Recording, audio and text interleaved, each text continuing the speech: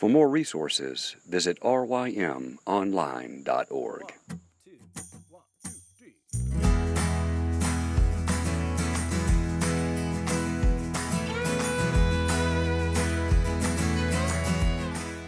The Local Youth Worker is a daily podcast that's centered on 5 questions each week. Ranging from the practical to the professional, we're looking for answers to the questions you're asking. Whether you're in full-time, part-time, or even volunteer youth ministry, this podcast is for you.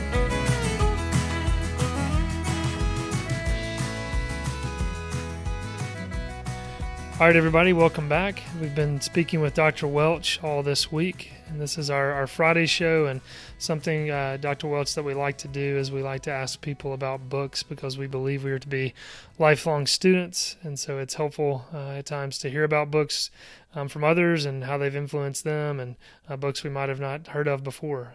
So the question we have today is, outside of the Bible, what have been some of the most influential books that you've read, as well as some of those books that you're currently reading? So what do you have for us?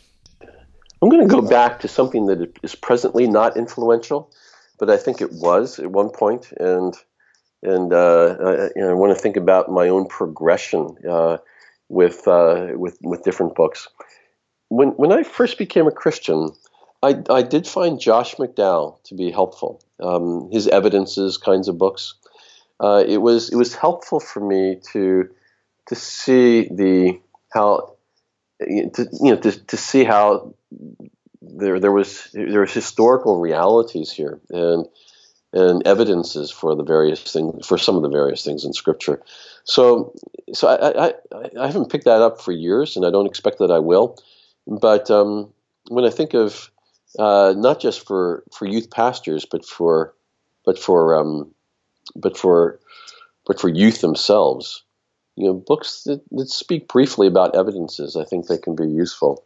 Now I'll move from there. I would say that from the Evidences and Apologetics books, the sort of the next phase in my reading, which still brings me to the present, I'm sure, would be books that draw all of Scripture to the person of Christ. Those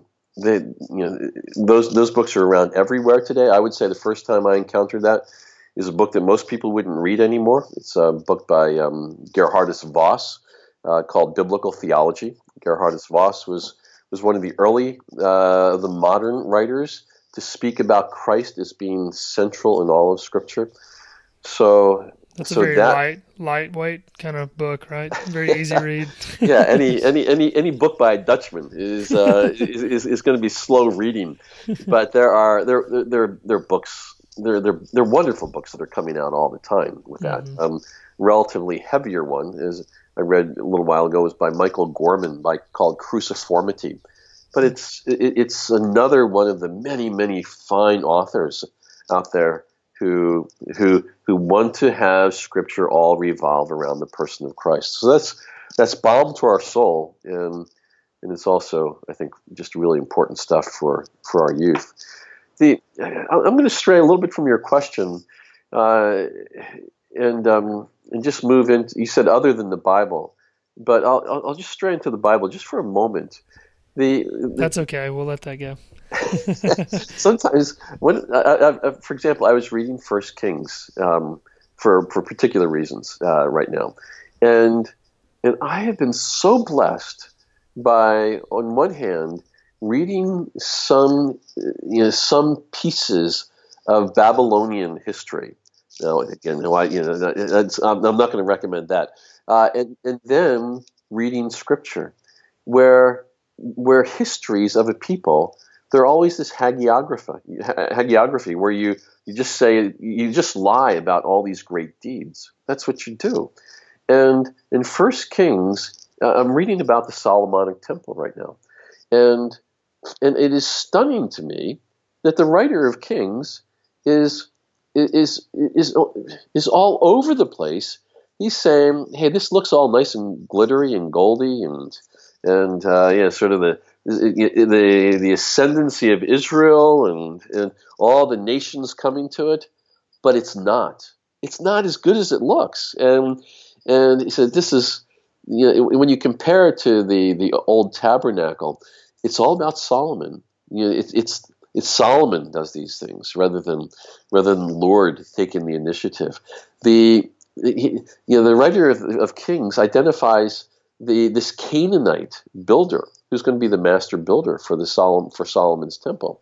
That is a really bad thing. The Canaanites shouldn't even be there. They should be gone from the land. That was the command. And there are all these things where he is painting a picture that says we're not doing very well. And you can see the question that I'm taking from your question is, what are the books that encourage me, especially when I might have doubts or questions? And what are some of the apologetic books that speak to my own soul?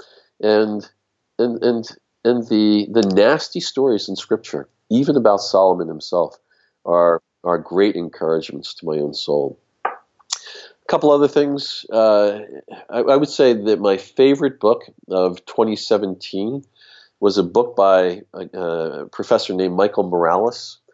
I think he might be at Erskine Seminary. He wrote a book that appeared in the New Biblical Studies and Biblical Theology, something like that. It's a commentary on Leviticus. And why I picked up a commentary on Leviticus. I'm sure there are reasons for Everybody's favorite book. Right. It's the one that kills all your Bible reading in a year.